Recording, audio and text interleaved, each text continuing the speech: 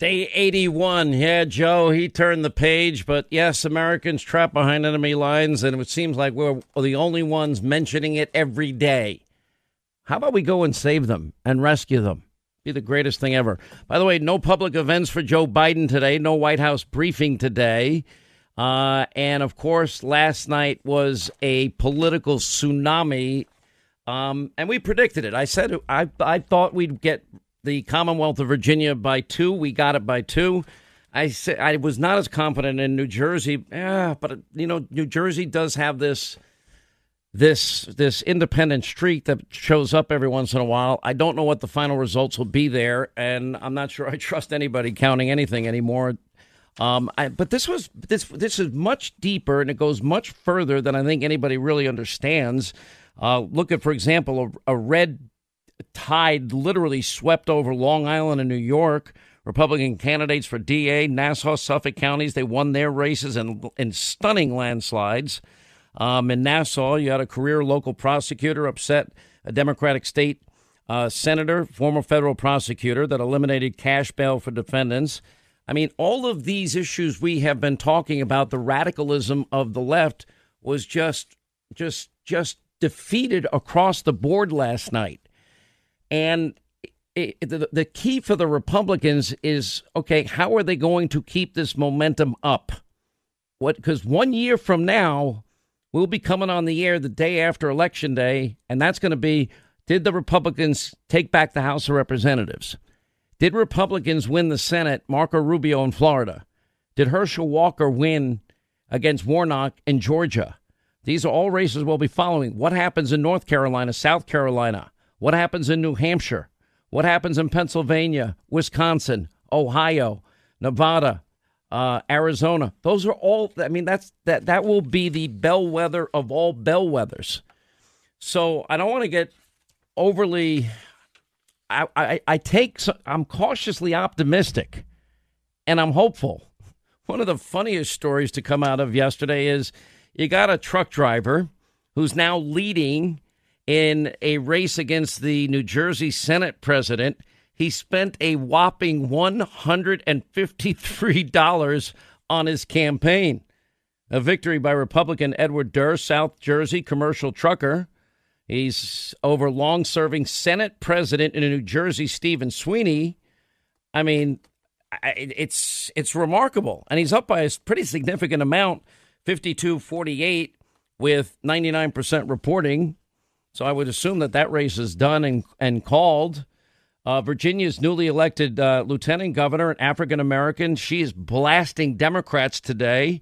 Her name is Lieutenant Governor Winsome Sears, on the use of the race card down in Virginia, saying this is what the Democratic Party does over and over again. They come into the black community. They try to gin up your anger over some supposed threat or some supposed slight.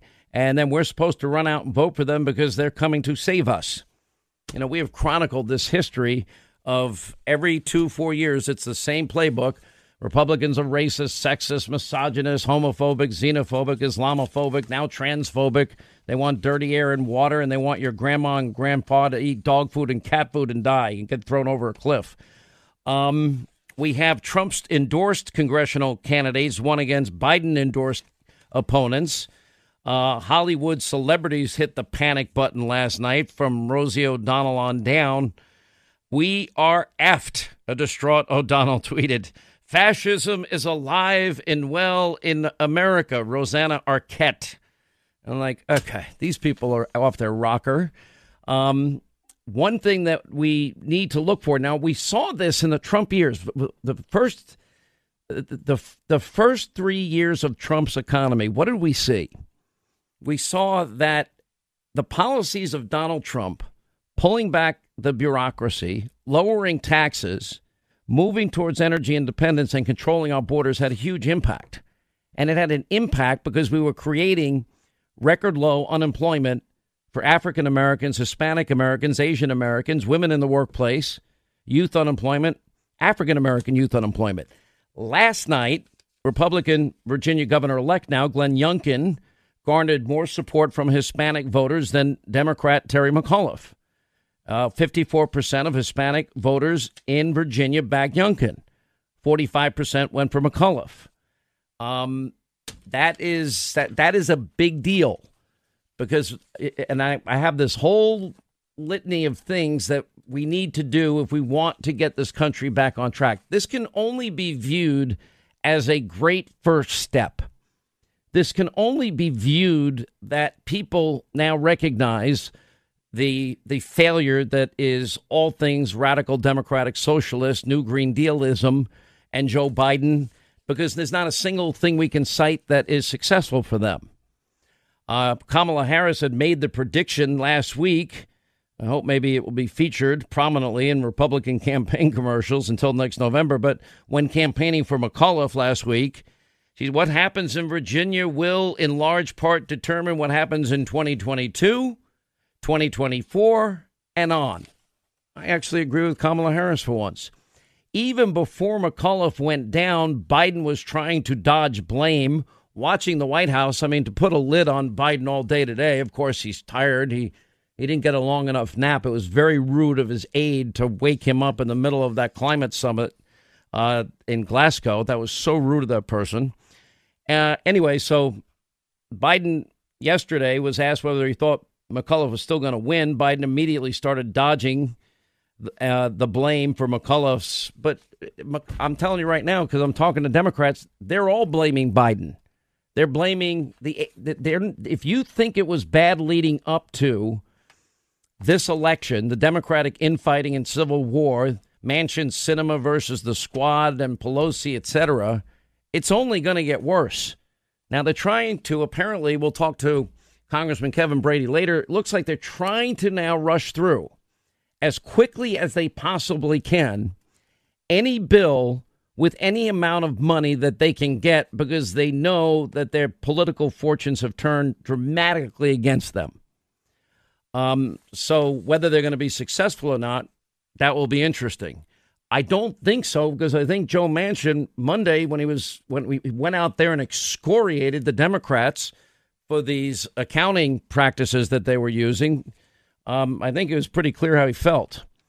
Washington Post blaming Biden for dragging McAuliffe down. I'm sure there's plenty of blame to go around everywhere. Here's my big takeaway from the night and what I think all of this means. And this is more big picture, because it was a good night last night. It also reinvigorates my faith. By the way, it's nice to win again, right? Much better than losing. And that is that the American people see what's happening, because there's been a lot of doubt. There's not been mainstream media coverage of the disaster at the border. There's not been a lot of mainstream media coverage. It's now day 1 or 2 Americans abandoned by Joe in Afghanistan. I mean, imagine it's 94 days after he promised that he would never abandon them. He's abandoned them. And we found out just a week and a half ago that there are hundreds of Americans and their families, thousands of green card holders and their families, and then, of course, our Afghan allies that we promised we would get them out of there if this day ever came. They're still there. Nobody in the media covers it. So I wasn't sure to the extent that this would impact people like it did last night, but certainly the environment was ripe for it here. But for me, I'm looking at this as just phase 1. This has got to be a 3-phase operation. And phase 1 was, okay, we can show that Republicans can win on ideas. The Republican vision compared to radical democratic socialism is a winning formula. Now, if you look at the issues, put Donald Trump, the personality, aside for a second. Donald Trump's policies of stay in Mexico, build the wall, and abolish catch and release worked. We had the lowest illegal immigration numbers in, 30 years. Now we're going to have the highest in 40 years. As they now have adopted process and release, they've stopped building the wall, and they've abolished the stay in Mexico policy. Then we go to the one big issue that is impacting everybody, and that's the economy. And Joe Biden single-handedly, not only did he end high-paying career jobs for energy sector workers. But Joe Biden also artificially reduced the supply of energy in the entire world. And it's still, whether liberals and New Green Deal socialists want to admit it or not, but oil, gas, and coal are the lifeblood of the world's economy. What I find the oddest thing to me is if they care so much about the planet that they're going to abolish, exploration in Alaska, and they're going to stop building the Keystone XL pipeline, but yet they're going to beg OPEC and they're going to beg Russia to increase production so we can pay less. We don't need to ask them.